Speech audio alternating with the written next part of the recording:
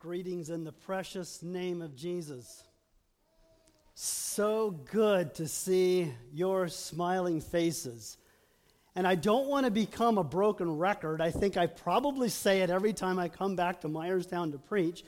But in some ways, it just feels like we never went to Waterworks. It feels so at home. But yet at the same time, I see quite a few new faces. So God bless you and greetings in the name of Jesus from Waterworks Mennonite Fellowship.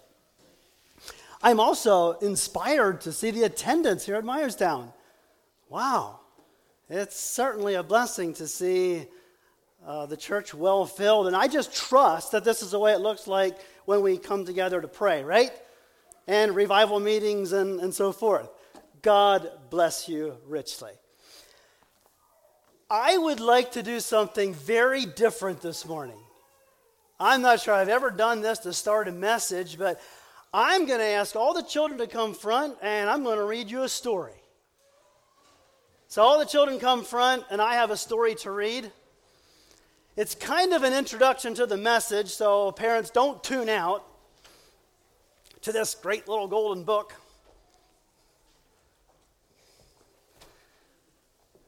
It's going to be a short story, so yeah, come front, take a seat. Perfect.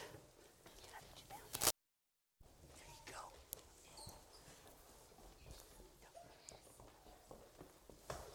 go. Okay. Did you ever hear of the Little Red Hen? Some of you did? Okay.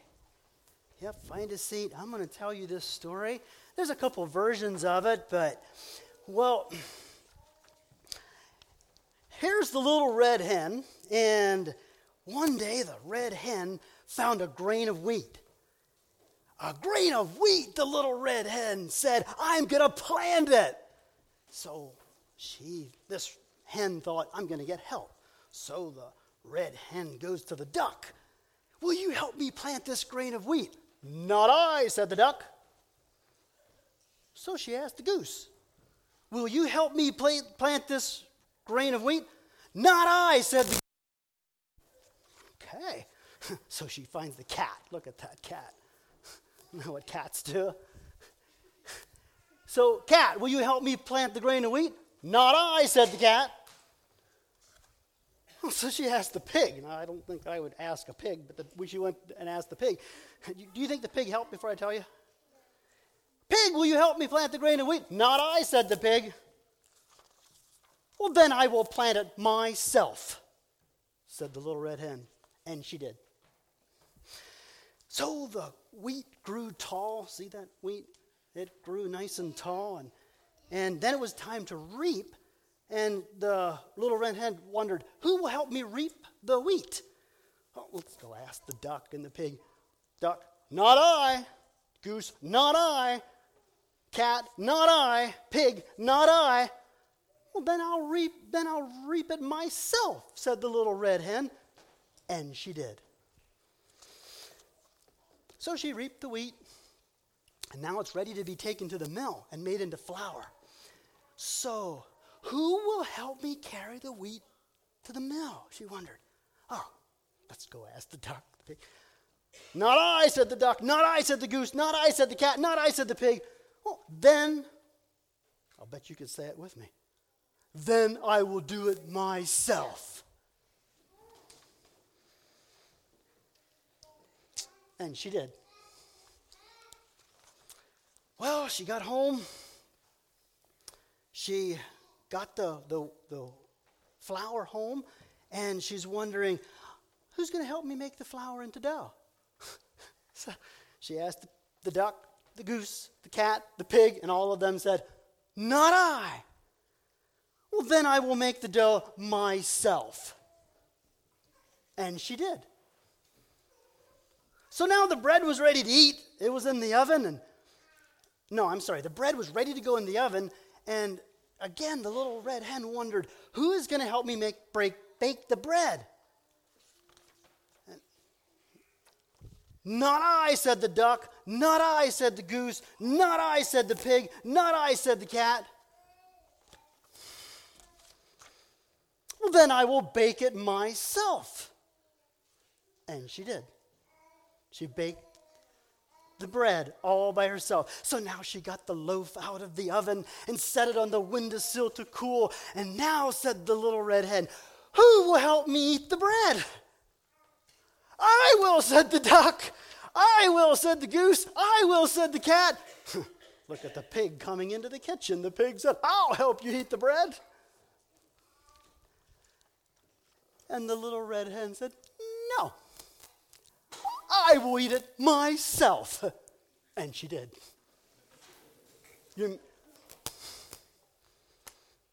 Now, what can I tell? What do you think we can learn from that story? Anybody want to guess? Okay, to help. All I'm going to say, for the sake of the message, don't be like the pig or the cat or the goose or the duck, okay? You may go back to your parents.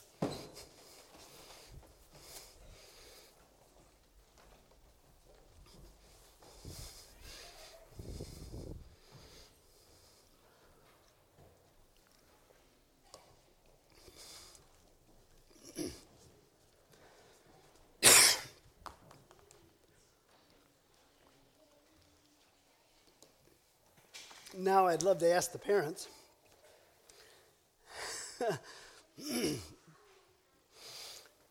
Well, I was tempted to ask the children. I don't want to spend too much time on the children. Actually, I was kind of in a dilemma. I wanted to talk about this as an introduction, but I didn't know how. So I thought, well, maybe just reading it to the children would be a good way to get it in everybody's mind as an introduction. So, I don't know.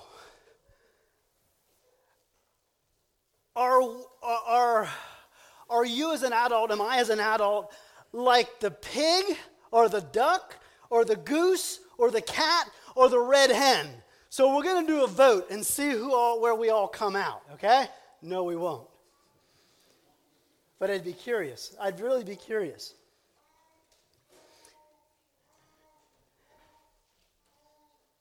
I should have told the children, I should have added a verse that said, if you don't work, you don't eat. That is biblical. But I read, I don't want to say I studied this book for the preparation of the message, but I was thinking through the core value and philosophy and the message in the book. And I want to come back to it because it's a classic. It's one that many of us read to our children. And we'll be back to the little red hen. I'd like you to turn to the Bible. Turn to Genesis 22. Genesis 22, a beautiful story that I have used numerous times in sharing. And I was recently reading this, and maybe I don't want to say a new truth, but just a new focal point in the story, if you will. Genesis 22. So we're going to just give you just a little bit of a background. Beautiful story of Abraham.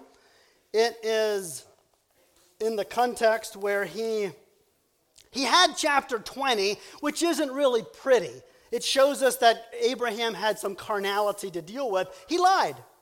He lied to a king and tried to save face. And it's kind of ironic that a king calls the man of God to the carpet for lying. But that's kind of what happened in Genesis chapter 20. God did shut the womb of those under Abimelech's rule.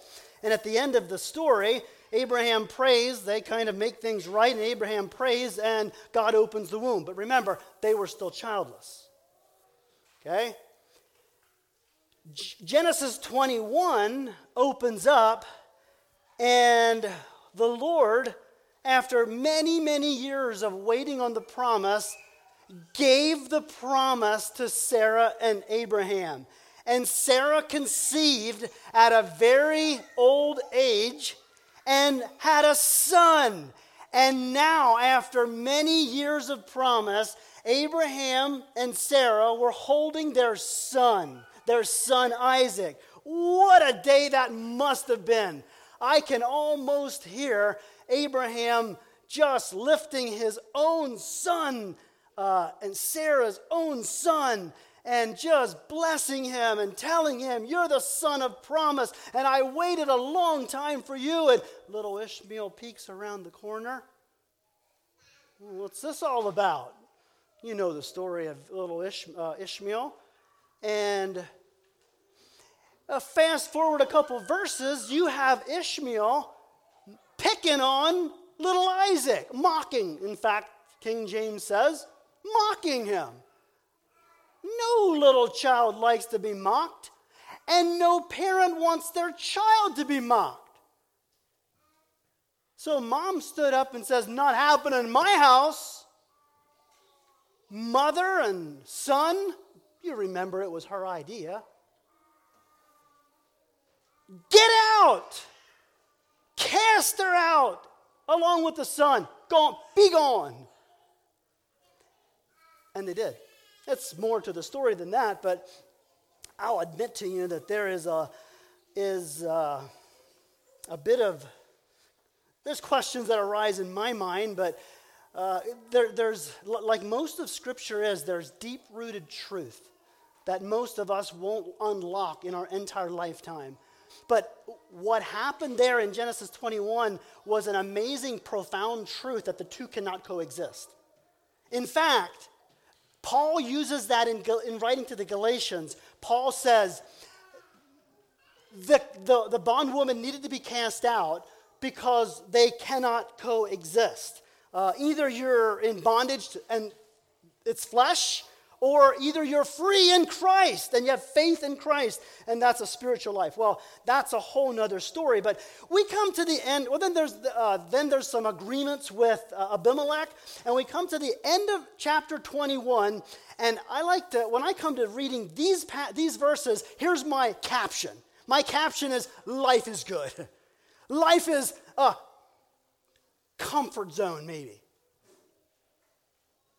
He planted groves, made some treaties, and it's just great. And I'll be honest, I like those chapters of life, and I'm guessing you do too, where you plant a garden and plant the groves and peace around, and life is good, son of promise. Genesis 22. And it came to pass, follow along with me. After these things, God did tempt. And I will say right now, a better word would be test, because God does not tempt anyone. Just a translation glitch. God tested Abraham and said, Abraham, and he said, behold, here I am. And he said, take now thy son, thy only son Isaac, whom thou lovest, and get thee into the land of Moriah, and offer him there for a burnt offering upon one of the mountains which I will tell thee of. Abraham rose up early in the morning, saddled his ass, and two of his young men with him, and Isaac his son clave the wood and the burnt offering. Did you catch that? Isaac his son, and clave the wood for the burnt offering, and he rose up and went to the place where God told him. On the third day, Abraham lifted up his eyes and saw the place afar off. Abraham said to his young man, abide here with the ass, and I and the lad will go yonder and what? Worship. And come again to you. And Abraham took the wood of the burnt offering and laid it upon Isaac, his son, laid the fire in his hand and a knife. And they went both of them together. And Isaac spake unto Abraham his father and said, my father. And he said, here am I, my son. And he said, behold the fire and the wood, but where is the lamb for a burnt offering? And Abraham said, my son, God will provide himself a lamb for the burnt offering. So they went both of them together, and they came to the place which God had told him of. And Abraham built an altar there and laid the wood in order, bound Isaac his son, and laid him on the altar upon the wood. And Abram stretched forth his hand and took the knife to slay his son. And the angel of God came to him out of heaven and said, Abraham, Abraham. And he said, Here I am. And he said, Lay not thine hand upon the lad, neither do thou anything unto him, for now I know that thou fearest God, seeing thou hast not withheld thy son, thine only son, from me. And Abraham lifted up his eyes and looked, and behold him, a ram caught in the thicket by his horns. And Abram went and took the ram and offered the ram for a burnt offering in the stead of his son. And Abraham called the name of the place Jehovah Jireh. As it has said to this day, in the mount of the Lord it shall be seen. Father, I would that everyone in this room would know you this morning as Jehovah Jireh, for it's who you are. In Jesus' name, amen. Well, I will be honest with you. I read this story and it jerks my heart right out of my body. I in some ways, I don't know what to do with it. It's a heart-wrenching story. And I think one of the key words is the Hebrew word nasa, something like that. It appears 40 times in the Bible, and the best translation is test. God tests. God doesn't tempt. James makes that clear. God doesn't tempt any man, but test, he does. And Abraham, in the middle of a nice, comfortable life, it seemed that all was good, came the ultimate test that probably superseded the test of one day when Abraham was just minding his own business. God showed up and said, Abraham, you're leaving. You're going to go to a country that I'll show you of. Where? Just come. Honey, we're leaving. Where are we going? Don't know. Just come. He went out not knowing, Hebrews says. That was a test. He passed the test. His life is just a chapter of test after test after test after test. He failed some. He passed many. And now comes, I would say in his maturity, now comes the ultimate test. I guess one remarkable, outstanding point is his instant obedience. And Leon, I was just so inspired. I really like that approach. One word, and everybody's, what word is it? And obedience. And that could be the title of the message, really. The test came. He got up early in the morning. I think would several of us said, I need some time to process this one. I need some time to pray about it and process it and think about it. And up early in the morning, a life of obedience. The 3-day journey is remarkable. There's so many types that we could talk about, but I already tried to emphasize the word worship. Here, do you know that this is the first mention, if you're into the law of first mentioned? The law of first mention, if you're studying one word, there's just something intriguing about going to the first time it's mentioned in the Bible. This is where it is. First mentioned in the Bible. So if you were to write an essay on what worship looks like, maybe some of our contemporary worship would not maybe fit the bill. Here's worship. Worship in action. Worship. They went, where are we going? We're going to worship. What? Yes, we're going to worship. Worship is recognizing a God and just in full submission and humility and expressing our praise and worship to Him, the sacrifice of praise to Him is definitely part of worship when we express that in song, but this is worship. And this is also amazing. He stopped and he told his servants that you hang out here and we're going to go worship, but we'll be back. Did you catch that? we will be back. You're talking about a man that's maturing a bit.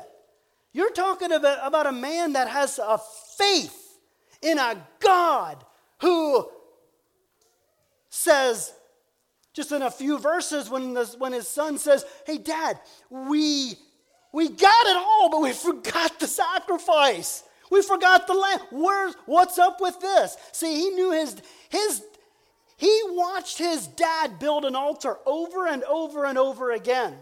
And there's one thing missing. We're off on a 3-day journey, but we don't got the sacrifice. God will provide. Abraham knew the God that will provide from a life of obedience. And so we've got them moving along. That I will be honest with you, that just tears at me when the son says, we don't have, where's the sacrifice? Put yourself in Dad's shoes. How in the world are you going to answer? You know in your heart that he's the sacrifice. How? Those of us that have sons, I've never done it, but I've never taken it physically and taken my son and just tried to play it out.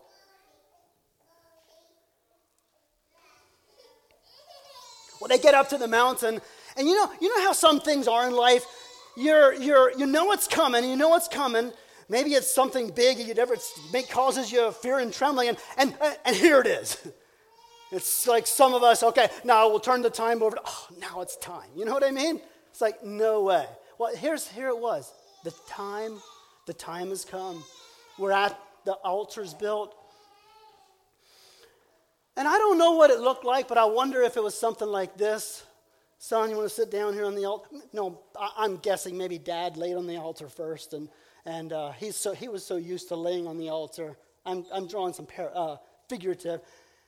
Son knew that Dad was a life of sacrifice, and he probably laid on the altar and made sure there was no stones that were a little jagged or rough, and he probably even warmed him up a little bit. And then he sat down and he said, son, I want to talk. He said, you're not going to believe this, but God, the one that I have followed, ever since I left the land of Ur, the Chaldees, has asked me something that I simply don't understand. Yeah? What? He asked me to take you and lay you on the altar. Now, it would seem logical that teenage son jumps up and outruns Dad, right? But there was such mutual respect. Son had a confidence in the father, and he knew that father walked with God, and this is not a whim. Respect was earned. And here's what I believe it looked like. I believe that Dad said, son, I don't get it, but I'm going to do it because I learned that if I don't obey God, things don't go well. It's not good. So I'm going to do it. And son, I think here's what I think is going to happen. I think God is going to do a miracle because God told me that from you, there's going to become a nation that the stars, it's kind of like this counting the stars, and the sand and the seashore. And when God speaks, he's not lying. So, son, he's going to raise you up again. He has to. Because if he's going to keep his word. In fact, if you don't believe that, read Hebrews 11. Hebrews 11 says, he believed that God was able to raise Isaac from the dead. So I think that was in the conversation. And the son just said, now put yourself in the son's shoes. He's trying to take it all in. And then finally, he takes him. And he lays him on the altar. This is even hard to say, right? He lays him on the altar, and it literally says he took the knife. And he probably raised it. And then you know what happened. Abraham, stop. Now I know. Now I know. Nothing is going to get between me and you. And then, do you remember what Abraham's answer was to Isaac on the journey up? And Isaac said, "Where's the sacrifice?" And the answer was simple, but right there. God will provide. God will provide. So, and ironically, right? Ironically, he looks around and there's a ram caught in the bushes. And God will provide. He takes the ram and he sacrifices the ram. And then I think he was so overcome with what had just transpired. But remember, he knew this God. He walked with this God. He knew him. And then he said, we're going to name this place right here. And this name is going to be Jehovah Jireh. And I don't know about you, but I want that to become a little more frequent in my vocabulary. If not my vocabulary, my thought process. Jehovah Jireh. Is that the God that I know? Is that the God that you know? Is it the God that I walk with? Is he the God you walk with? Or is it a story? Is it theology? Is it where we live? There are so many types in that story that we probably should mention. Isaac being the type of Christ in so many ways, being willing to be offered and complete trust in his Father. But Abraham is an amazing type. That's a rare type of the Heavenly Father, being willing to offer his own son. But what I really want us to I really want to leave with us today is the Jehovah Jireh. God will provide. That's what I want to challenge myself. I want to challenge you with. And I want to encourage us this morning. Jehovah Jireh, God will provide. That's more than just a cliche. This is a truth. It is an absolute truth. And I wonder how many of us, how often do I live in the reality of Jehovah Jireh? Now, why on earth did I come across this book? I'm going to suggest, and you are welcome to argue, disagree, or bring another opinion. I am going to suggest that you and I find ourselves living in perhaps the most self-sufficient country in the entire world. And I'm going to suggest that just like the little red hen, it is so easy to adopt a mentality, a lifestyle, and yea, even a theology that says, I worked hard and I do it myself, and now I'll eat my loaf of bread. And I'm afraid, and I'm speaking to myself more than anybody this morning. I'm afraid that leaked into my theology. And I'm afraid that it can easily leak into our theology. Why is it that you meet person after person, and I'm not zeroing this on any specific church group or denomination. I'm talking United States of America, in where we are sojourners, okay? That's kind of the culture that we are bombarded with. Why is it that we face so many people that feel like they have to do it themselves? And it's hard for many a person to receive the gift of salvation. It's a gift. You can't earn it. Not of works, lest any man should boast. Why is it? Did that leak into your theology? Did that leak into my theology? That's what, as I studied this scripture and read this book. I was just trying to, I'm trying to, reconcile or come to grips with what Jehovah Jireh really means. What does Jehovah Jireh mean to you today? God will provide the sacrifice, the ultimate sacrifice, the ram. There on the Mount of Moriah, we see substitutionary sacrifice. We see a sacrifice substituted. And that's exactly what Jesus Christ did for you and Jesus Christ did for me. He died in my place as a gift. And I'm wondering today if I live there in that reality. Jehovah Jireh, God hath provided. That Jehovah Jireh merits the entire message, just unpacking the meaning of it. It's so much more than God provides. It means God sees, God knows, God is with it. The word providence is closely related to it. It's kind of like this: God's hands in human events. That's Jehovah Jireh. God is involved. God sees. God knows. I think of the book, maybe some of you read it, God Knows My Size. God involved with people's lives. God provides. Is that the God that I know? Is that the God that you know? Is that the God that I walk with? So,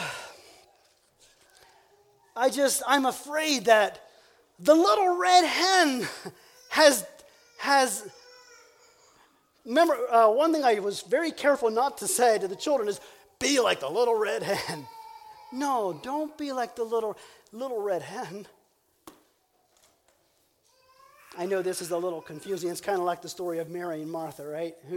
Who's right, Mary and Martha? But there's something about self-sufficiency versus providence, trusting in God's providence. That's where we're locking in this morning. In fact, I said don't be like the pig and don't be like the goose and don't be like the duck and don't be like the cat. Has that leaked into our theology? Does our culture have any pigs and cats and ducks and geese? I want to eat the bread, but I don't want to work. Well, that's another subject. The subject this morning that I am wrestling with, that I am trying to reconcile, is do you live in a God will provide? We need Jehovah Jireh. Believe in him. Trust me. To know this God and to walk with this God, it requires and Abraham had to learn it. It requires an obedient mindset. And I really believe that maturity plays into this big time, into Abraham's life. That's why this Genesis 22 isn't back in Genesis 13. Genesis 12 is the beginning of Abraham's life, where Abraham comes on the scene. Genesis 25, 26 kind of switches gears to Isaac. I think that's why the ultimate test came at 25, in chapter 25. I think there's something to do with maturity. And how to apply this practically? Okay, I'm kind of throwing this. Do we believe in this God? Do we know this God? Do we walk with this God? That's where I want the tension or the wrestling to be. Do you honestly walk with him?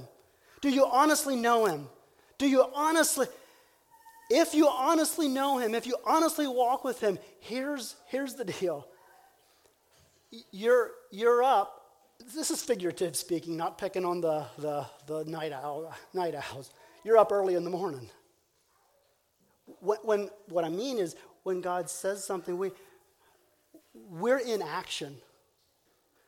And I really wonder if that's how we read. I wonder if that's how we read the Bible. Are we in action Christians? We'll never know. Listen. I will never know Jehovah Jireh until I'm in action. I'll just know about him. I can maybe even read the stories.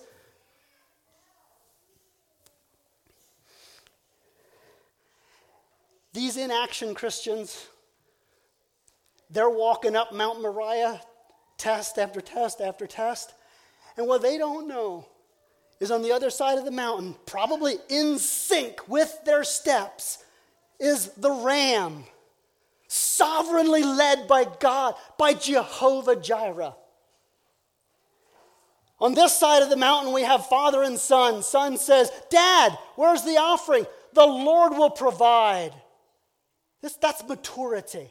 On the other side of the mountain comes the ram, very likely in sync, step by step by step. That's how God provides. Jehovah Jireh, physical and spiritual. Now, Ray's not here this morning, so I can't ask him, but maybe you can tell me, test you. I know he's been going through the minor prophets. Did he get through Haggai yet? This is a real test, right? Ray would love to watch this. That's not important. I mean, that's not the point. If he didn't get to Haggai yet, that is an incredible story.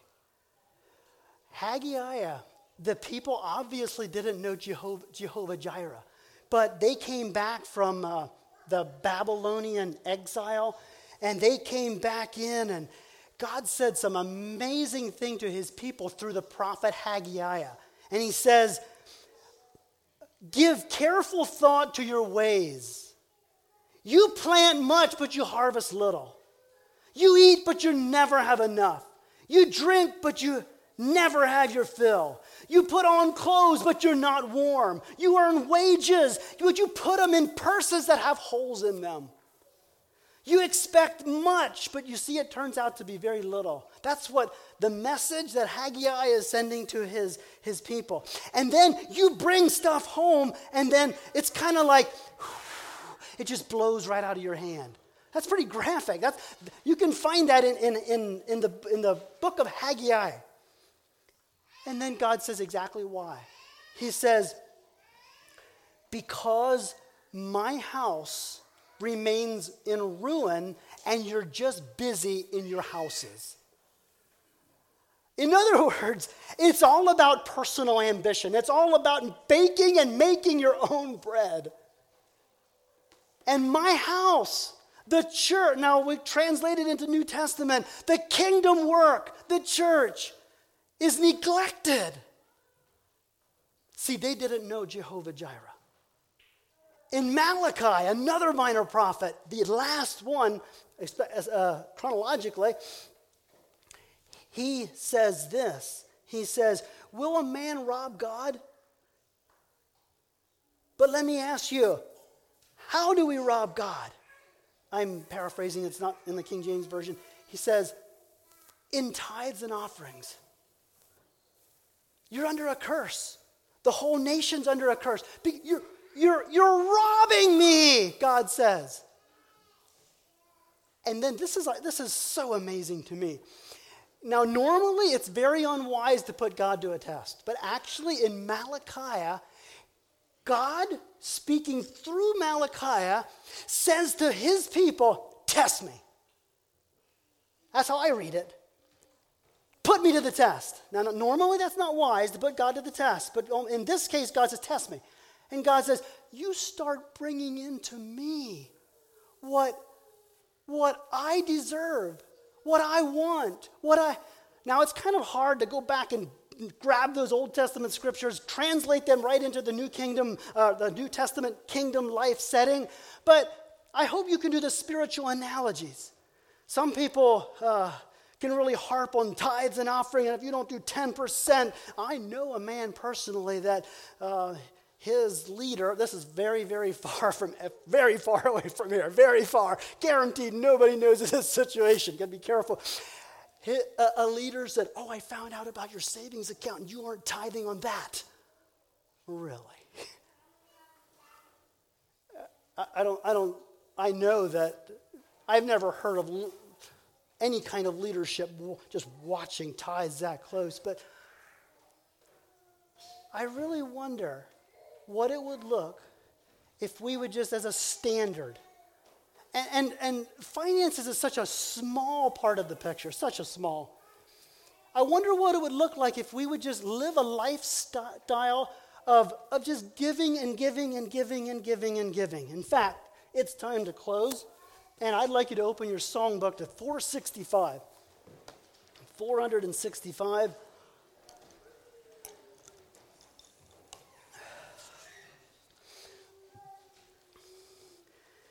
This is a familiar hymn, and in some ways I should have just said, all we're going to do this morning for a message is to sing 465, and it would have been enough, right? We could have all been home eating lunch.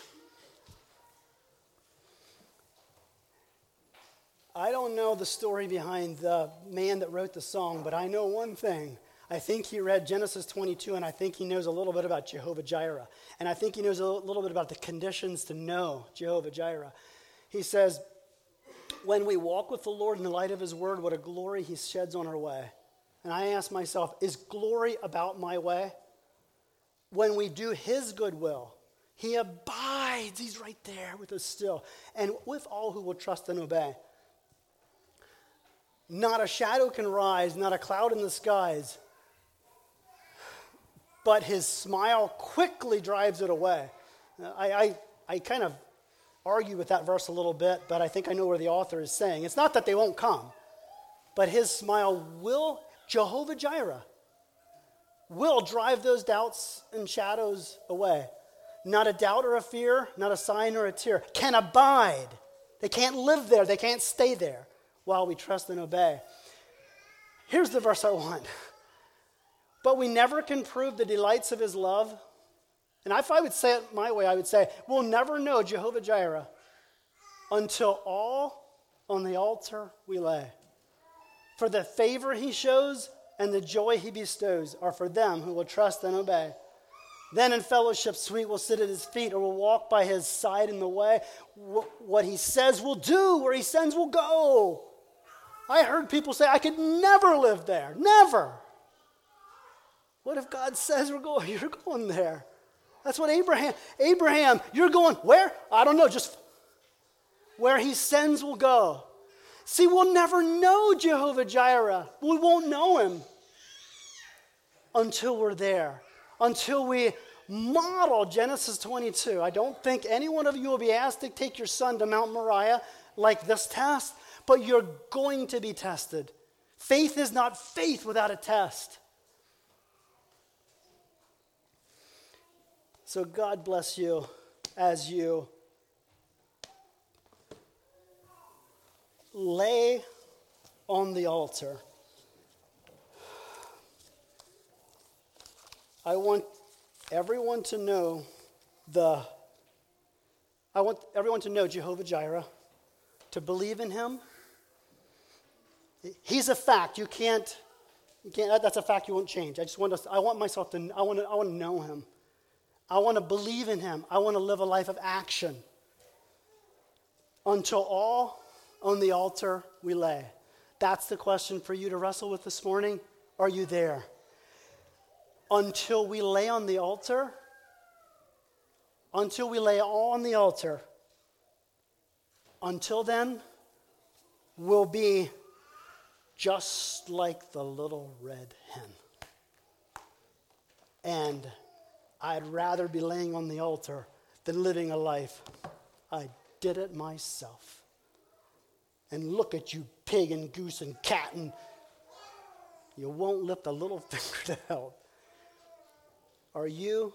Am I living on the altar? I think an appropriate way to close the service is maybe sing 465. So let's all stand together. I'll lead in prayer. And we'll sing it. Let's just do,